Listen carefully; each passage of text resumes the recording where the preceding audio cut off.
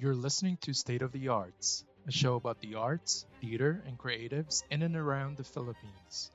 Located in the upcoming Circuit Performing Arts Theater in Circuit Makati, Makati's culture and entertainment district where something amazing is always on. On each episode, we invite industry leaders, arts practitioners, and audience members to talk about current events that shape and further the arts in the country. My name is Christopher. Together, let's talk art.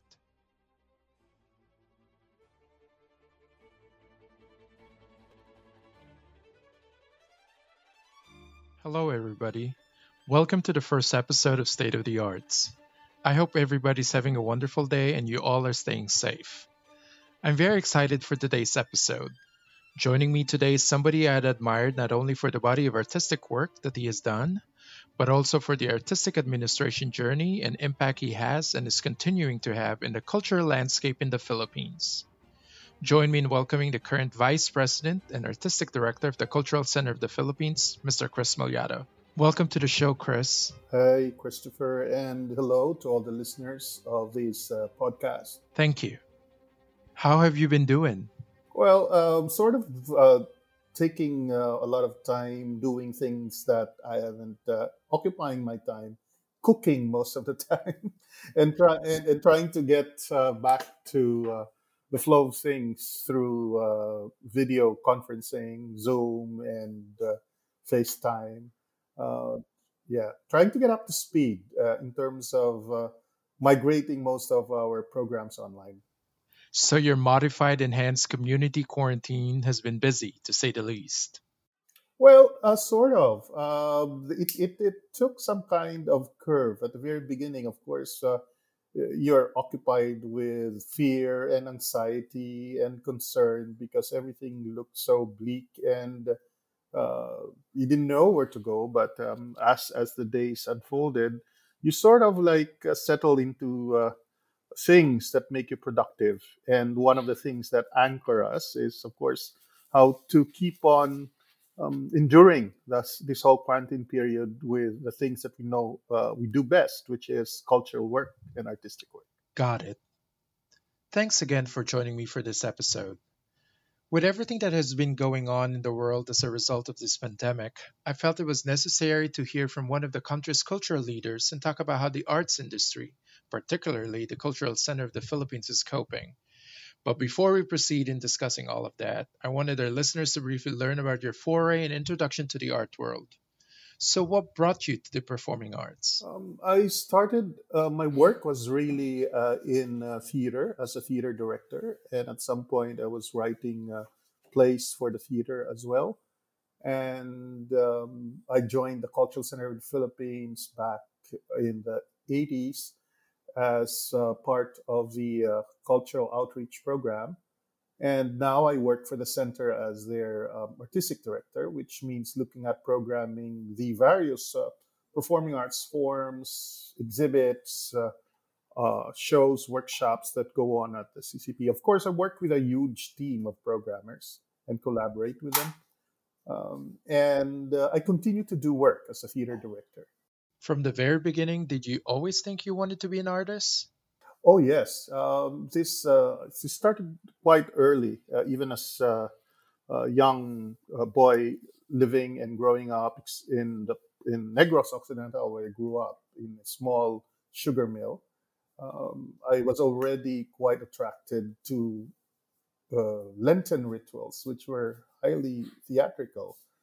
I was attracted to the pageantry of our fiestas and festivals, and this led me on to college at the university where I pursued a major in theater and later on studying what goes on behind performances and thinking through performances through the performance studies department at NYU.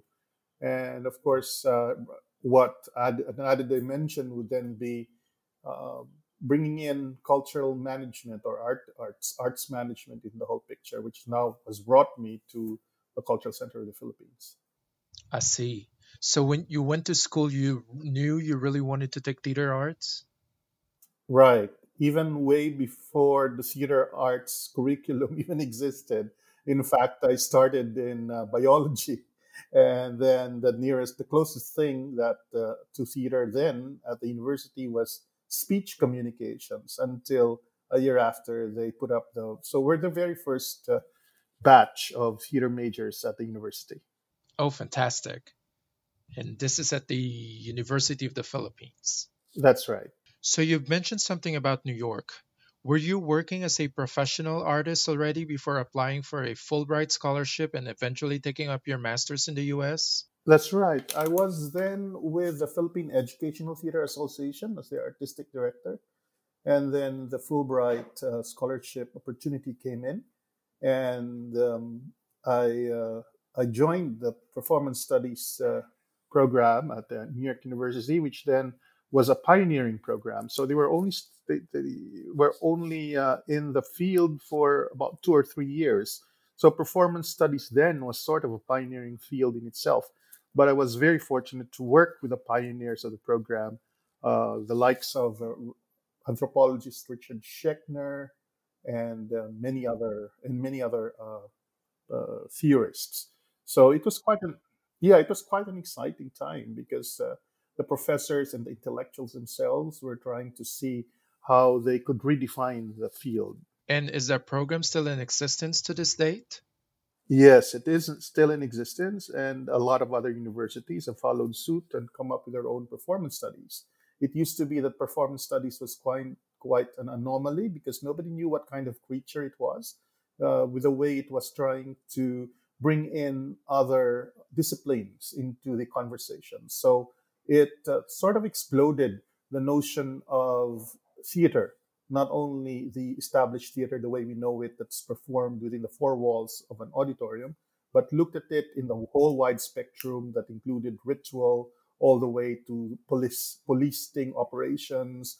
It included like even electoral speeches, campaigns, uh, happenings, opera, and so musicals, festivals, and so on. So So anything and everything performance related, essentially. right, right, and the way it also sort of engaged with disciplines like gender, politics, anthropology, ethnography, and so on and so forth. So it was quite promiscuous, as it were, trying to bring an interdisciplinarity to the way things were being conducted. I see.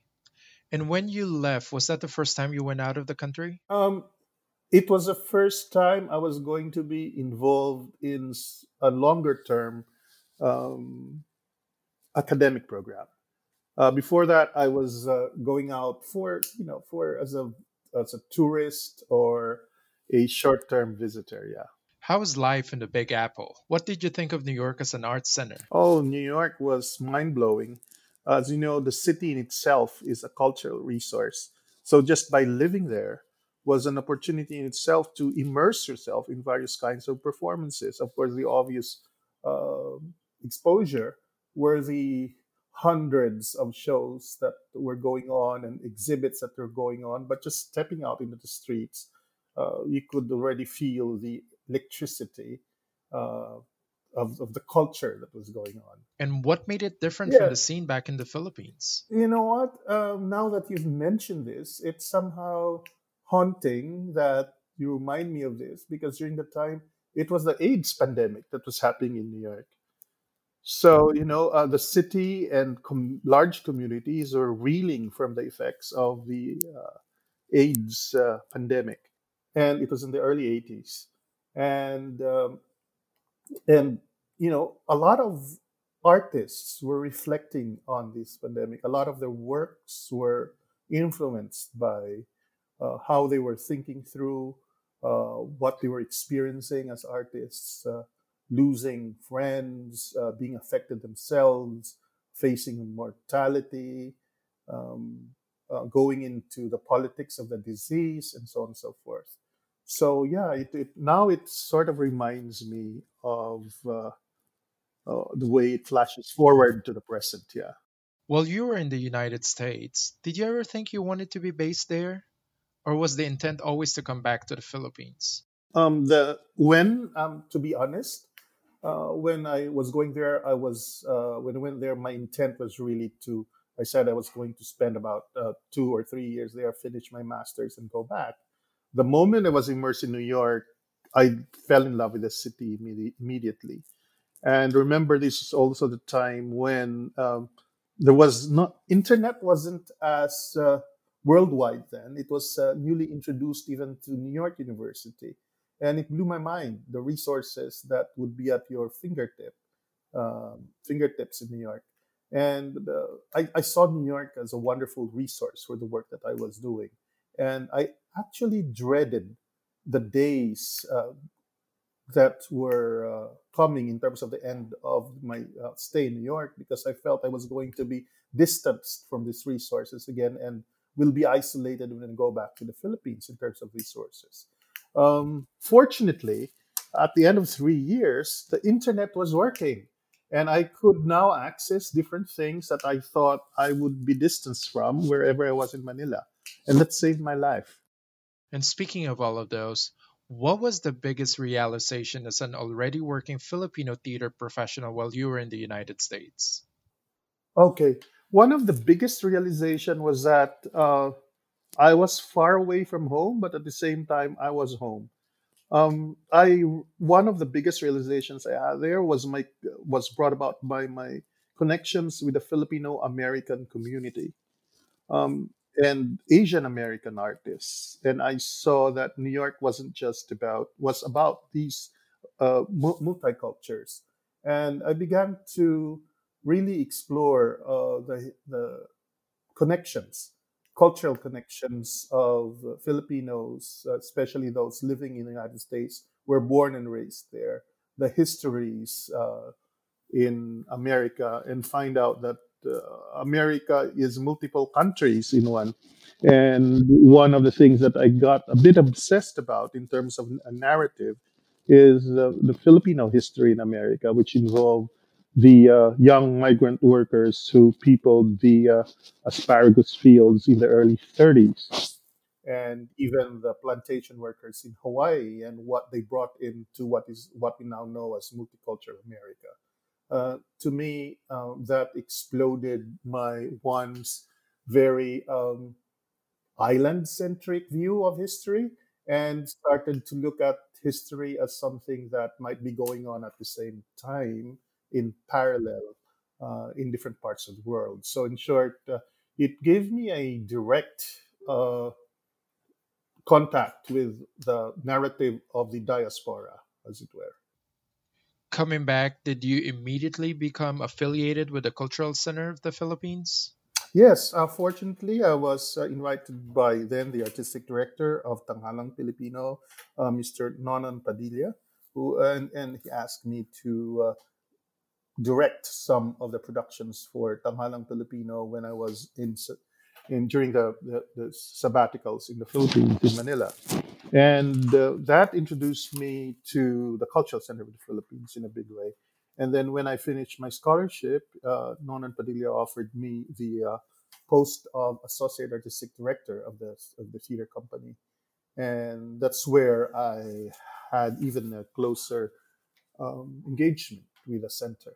Later on, the Cultural Center invited me to head its performing arts department, and that's how I got involved. I think that was my first official introduction of you back then. You certainly have had much success and have experienced a lot. Congratulations. Yeah, it's been a very fruitful, productive many years with the cultural centers so far. It used to be that I would just hold on to a job for 3 years and I would move on again. I was quite restless in that way, but now, looking back, I've been with the center now for more than 15 years. Wow. And speaking of congratulations, the Cultural Center of the Philippines is currently on its 50th year, right? That's right. Right. We launched our celebration last year, 2019 of September, yes. And we were supposed to cap it this year, September 2020, until this COVID pandemic struck. I think that might be the perfect segue to shift our conversation now to the CCP. Chris, how do you explain what the CCP is to the regular Filipino? Well, simply, the Cultural Center of the Philippines is the showcase of uh, Philippine art and culture, And simply, it is a place where you can go to see art, culture, both the best of performing arts, both nationally, locally, and internationally on the stages and exhibits. Um, that's the simple definition of the CCP. Although the CCP programs are far more reaching because we do have literature and cinema and workshops and other and collaborations with regional art culture centers. So the CCP is the building that you see right on Rojas Boulevard, but at the same time, CCP are the programs that reach out beyond that building. So, for those perhaps that might not be as familiar, the Cultural Center is a government entity managed by private citizens and overseen by the National Commission on Culture and the Arts. Is that correct? That's correct. The term that is being used is that CCP is a government owned and operated corporation. So it is unlike, for example, other agencies as the Department of Education and so on and so forth. So the CCP works right under the Office of the President of the Philippines, Malacanang. And all of the funding comes from the government or private and government combined. The funding comes from the government, yes. But as a corporation, we are expected to raise a percentage of funds on our own. That makes sense. And as vice president and artistic director, what are your duties? Is it a dual role, therefore having separate duties, or in essence, two jobs? Or is it something that is complementary or parallel to each other? It's two jobs that are complementary, but the main area that I'm responsible for is programming, which means that all the content that is seen at the CCP, both on site, which means the art season, the performing art season, the visual art season, the movie, the cinema season, what goes on online, which is quite a new thing, which we only developed about 5 to 6 years ago. And these are content that we present online on social media, on our video platforms. Uh, I'm also responsible, together with a team, of course, with activities that go off-site. This means these are outreach performances to places outside of Metro Manila and reaching out to as many um, centers all over the country as much as possible. This is also we're also responsible for, so that's online, on-site, off-site, and yes, practically that's it. Online, on-site, off-site, right? What is the typical day like for the vice president and artistic director of the Cultural Center? Well, a typical 9 a.m. to 6 p.m. day is, ironically, there's nothing artistic to it at all. It's all it's all about back-to-back meetings. It's all about signing stacks of paperwork. Uh, it's all about discussing about policies, artistic policies, financial policies, and so on and so forth with high-level executives. And well, of course, there's a ceremony to it. It's about also opening exhibits and delivering like opening welcoming speeches to different events, because the planning happens like at the back end. The planning happens has happened already. So a typical 9 to 5 would be that. Of course, I look forward to practicing my directing for the theater, and this happens after 6 o'clock when office hours are done. So usually from 6 o'clock to 10 in the evening, then I go into rehearsals. Where once I used to direct like at least 5 productions a year, now as artistic director of the CCP, I could only have time for one production a year. But that saves my life. That anchors me artistically. That keeps me in the ground. That keeps Right, that is important. So a typical day for you is long and busy. That's right. I usually work. I usually joke when people ask me to do other things beyond stage directing and arts management. I said, okay, I still have time at around like 2 in the morning. 2 in the morning till around 5 in the morning. Going back to 50 years of the Cultural Center of the Philippines. 50 years ago, as an opposition to raising funds for the plays, it was said that the center is institutionalized for the elite. Do you feel that was warranted? And 50 years later, do you think this still holds true? Um, I would say no, not anymore. Although the CCP still sorts continues to break this prevailing impression about the center. Somehow, a certain section of the population still uh, get the impression the CCP is still an elitist structure. Especially, I think it comes from a whole generation who grew up during martial law, and that was the prevailing image of the CCP.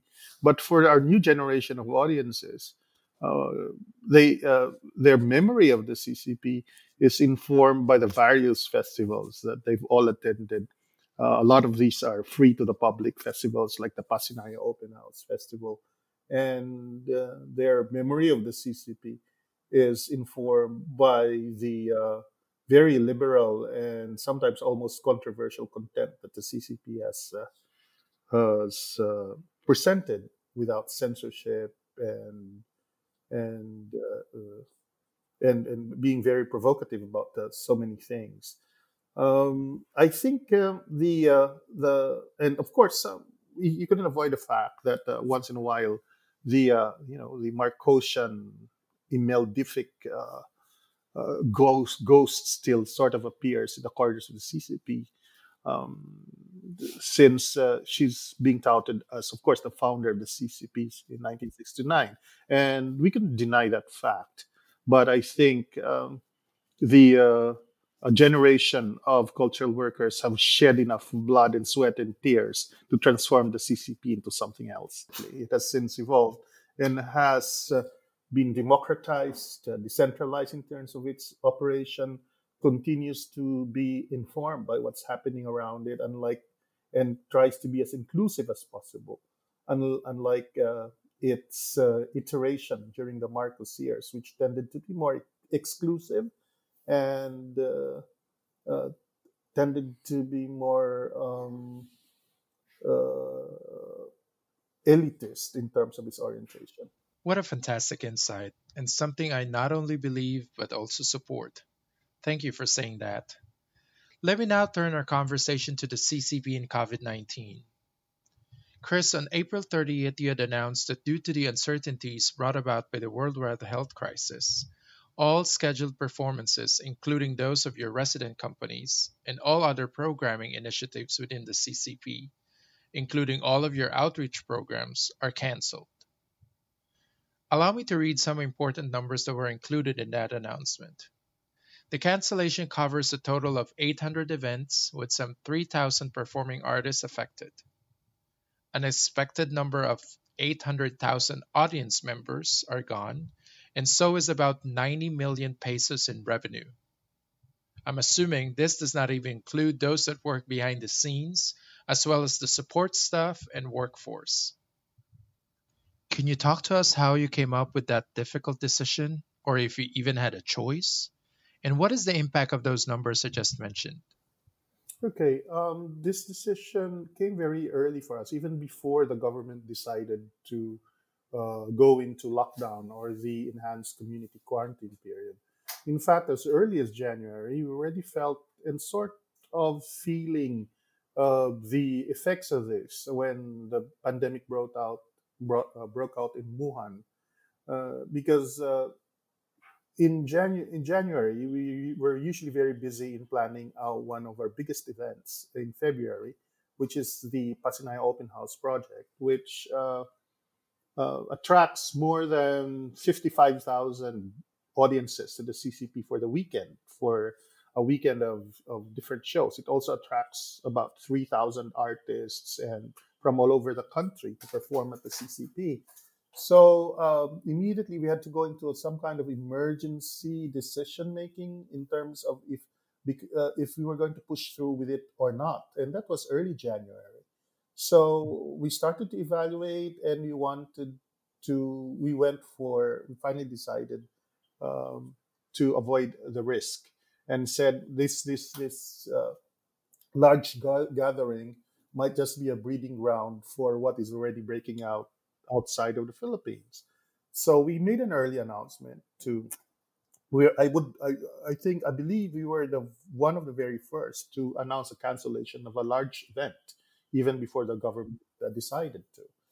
And so, to a certain degree, we were already anticipating some kind of lockdown or quarantine, seeing that this was happening. So, when the announcement came in, it still came as not as a surprise. It came in as something that we somehow saw as looming and gradually coming closer to us. And we were sort of early adopters to this online thing. So immediately we started to orient ourselves to the use of video conferencing platforms like Zoom and FaceTime and Messenger, and immediately scrambled to see how we could secure our online uh, assets. Happily, we were supposed to launch the CCP online program in September of this year as part of capping the 50th anniversary celebration. So, for the last 5 years, we've been doubling up our efforts in terms of um, digitizing the huge content of the CCP, as well as putting in systems for managing our digital assets. So what happened was it was an earlier launch than what we originally were planning to. So we had to double up on just putting and making these assets available. As we speak, we're still sort of getting up to speed. We're still trying to make things more efficient. We're still even learning. We're still the learning curve in terms of other tools that we need to armor ourselves with so that we can maximize the presence of CCP online. So yes, but having said that, definitely still uh, we also take care of. We're also trying to save as many um, livelihoods as possible. Because migrating online doesn't mean we're able to save all, but we try to save as many, and if not, create new jobs could uh, that could be made available to artists. More importantly, we are looking at how to upskill artists, give them new skills so they could engage with this digital technology. The hope and the wish is not that we're all going we don't believe that the new normal is virtual. The new normal for the performing arts, I believe, is still going to be live performance, but this time enhanced and and enriched by virtual technologies or online digital platforms. One of the responses you had mentioned that the CCP will do is to realign some of your programs to still be supportive of artists while the quarantine is still in place. Are digitizing things and preparing artists to be virtually ready part of those programs? That's right. In fact, next week we're starting a series of webinars.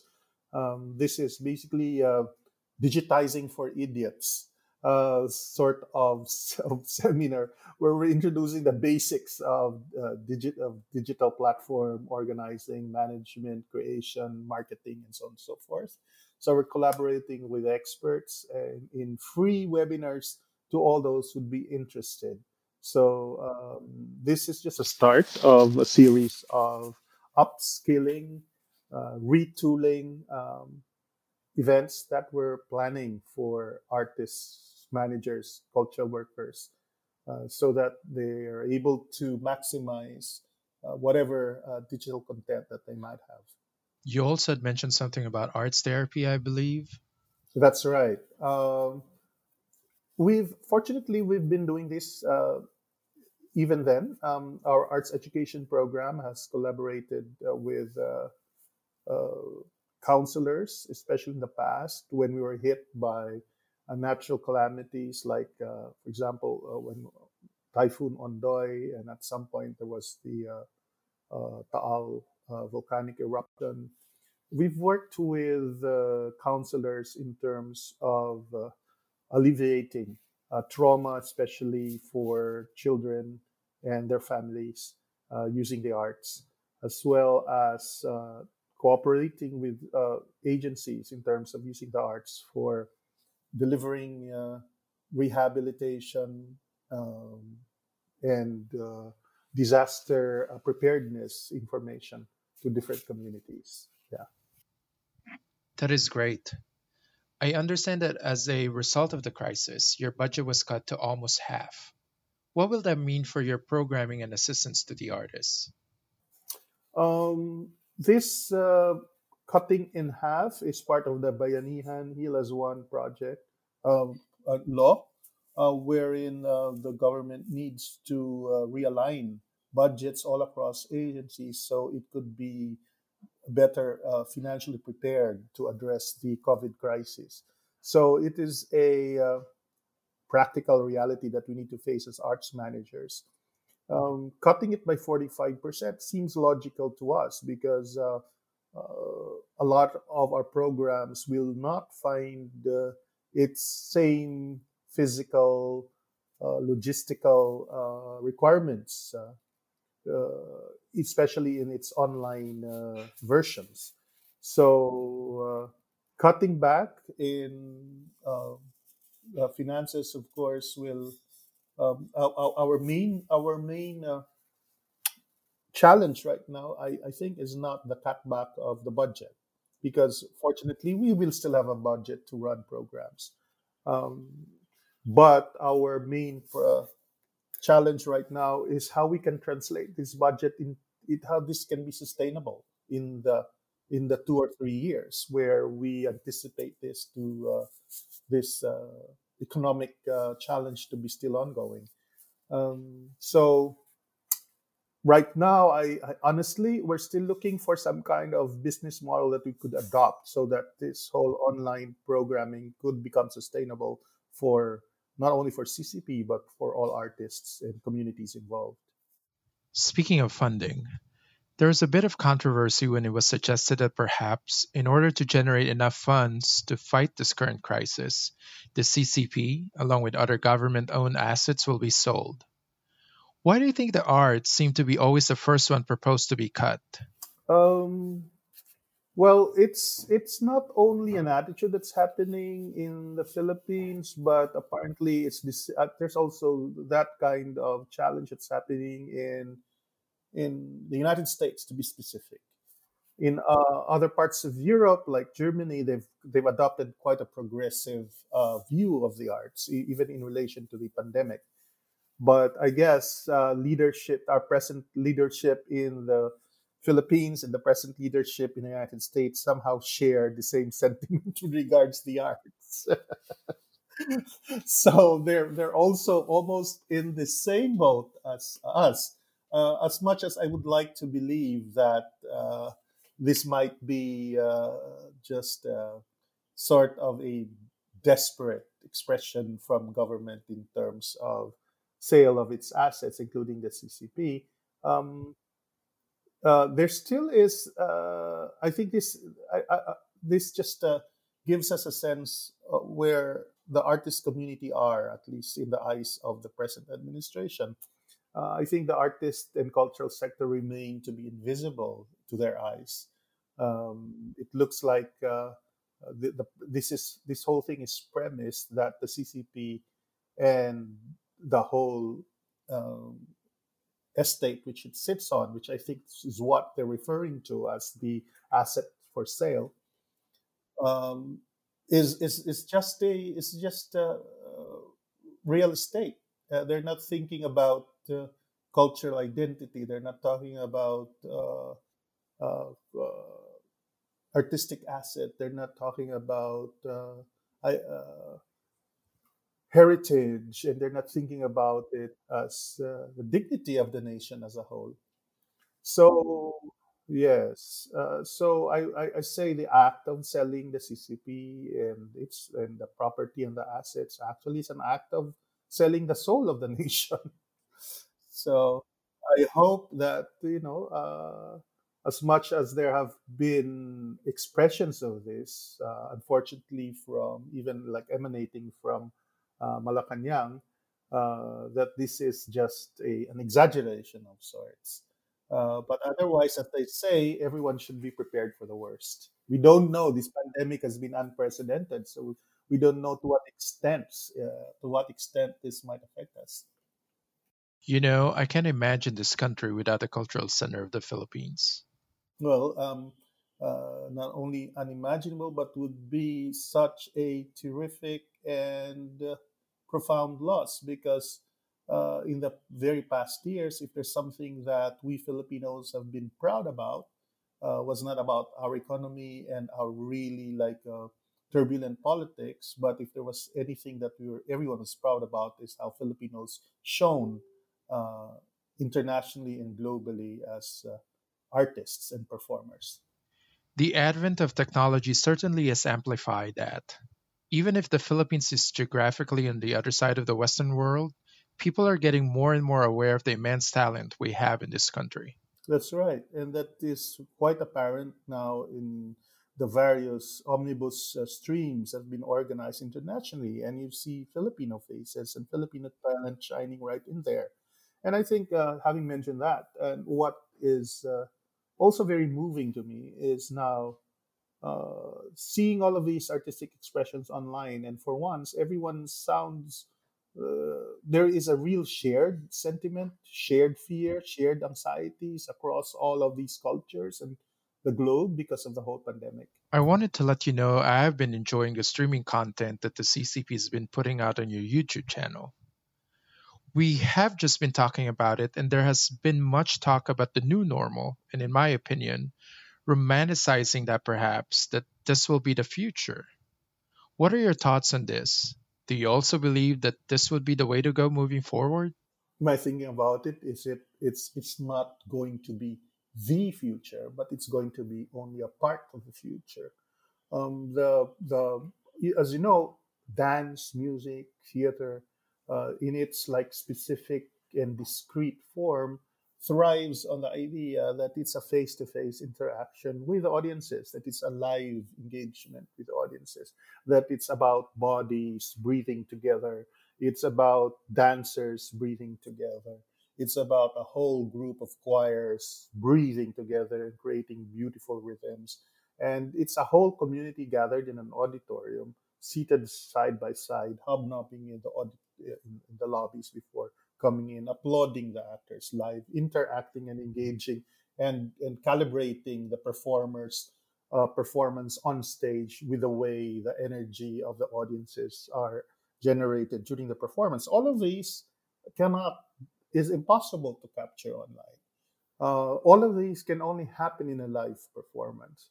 So I believe the return is it's going to return to this kind of situation, but during the time when we're still dealing with this pandemic and we're forced to socially distance ourselves or physically distance ourselves, we need to look for ways to sort of continue to connect until that time comes again for us to gather, and by the and use this and approximate and maximize this whole situation to deliver our arts to broader audiences, because before this, although we already had online platforms, nobody was paying attention to it. Now everybody's paying attention to it.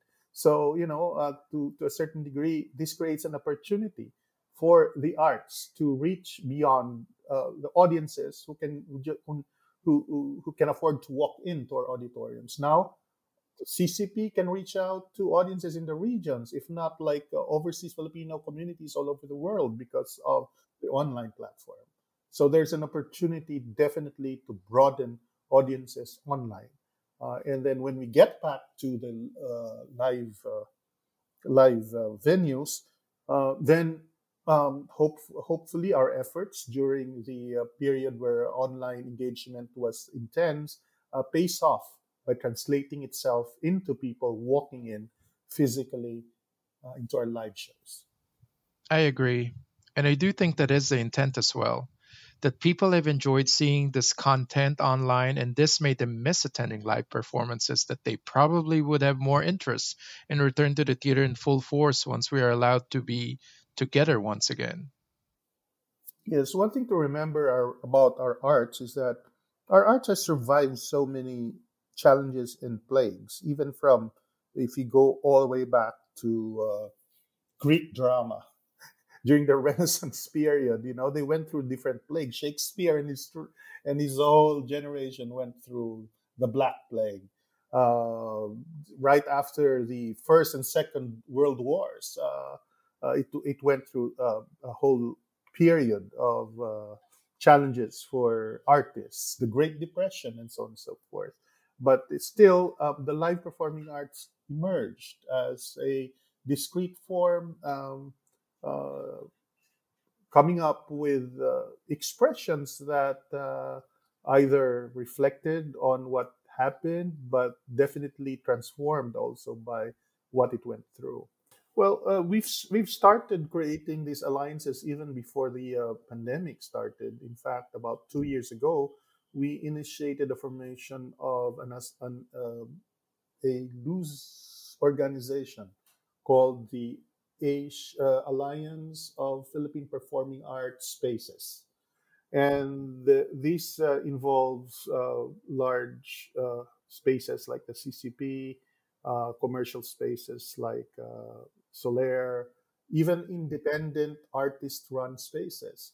And we were about to expand to involving spaces in the regions when this pandemic happened.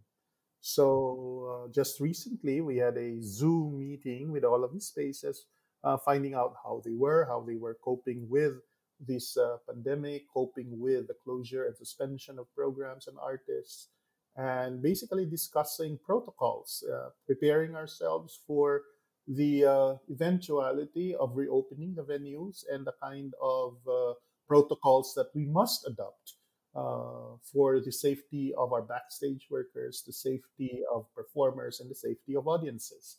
So it has been sort of timely the way we've aligned ourselves together. So now there's a way of connecting with each other. That is exciting. Chris is one of the leaders of the highest cultural institution in the country. How do you convince the Filipino people that now, more than ever, that the arts are important? Well, they don't have to do anything, but I'm sure the first thing that they see on their Facebook pages, and a lot of Filipinos apparently, as proven by data, are connected to Facebook. We're the most Facebook connected, I think, nation on earth. The first thing that they see to uh, sort of relieve or comfort themselves are songs, right? Our performances, our TikTok spontaneous dances and memes on Facebook. And all of this happened because of the arts. All of this happened because there is music that was composed, there was dance that is being shaped, that all of these visuals that they see and memes are works of creative minds. So I think one way of uh, convincing Filipinos that the arts are important is asking the question, what made them survive the whole quarantine period, what made them happy? And I'm pretty sure one of the answers that will come up and high up on the list would be that the songs, the performances that they experienced online and made their days, if not uh, bearable, made their days actually quite fruitful and fulfilling. Before I let you go, I wanted to ask you, what are you looking forward the most once we return to some sort of normalcy? Well, the first thing I'd like to do is just like hug and embrace and shake a hand and kiss cheeks the way we used to as theater people and artists. Uh, that would make me very happy. I think that is all the time we have for today. Thank you so much for joining me and giving us a short insight on your work and passion for the arts. It has been enlightening and I've enjoyed it tremendously. Thank you. For our listeners who are interested in asking some follow up questions, please leave them in the comments section and we will try to send this to the office of Chris and get back to you. Thank you, Chris. I hope to see you very soon. Thank you, Christopher. Stay healthy. If you enjoyed today's episode, please don't forget to subscribe on your favorite channels. State of the Arts is a weekly podcast and it's available on Spotify, iTunes, and Google Play. We're also on Facebook and Twitter with the handle @StateOfTheArtsPH. Share with your friends, family, and fellow arts aficionados and help us get the word out. For the latest news, including construction timeline and updates on Circuit Performing Arts Theater, follow our sponsor affiliate Facebook and Instagram pages, Circuit Makati and Make It Makati. Thank you for joining me today. Till next time.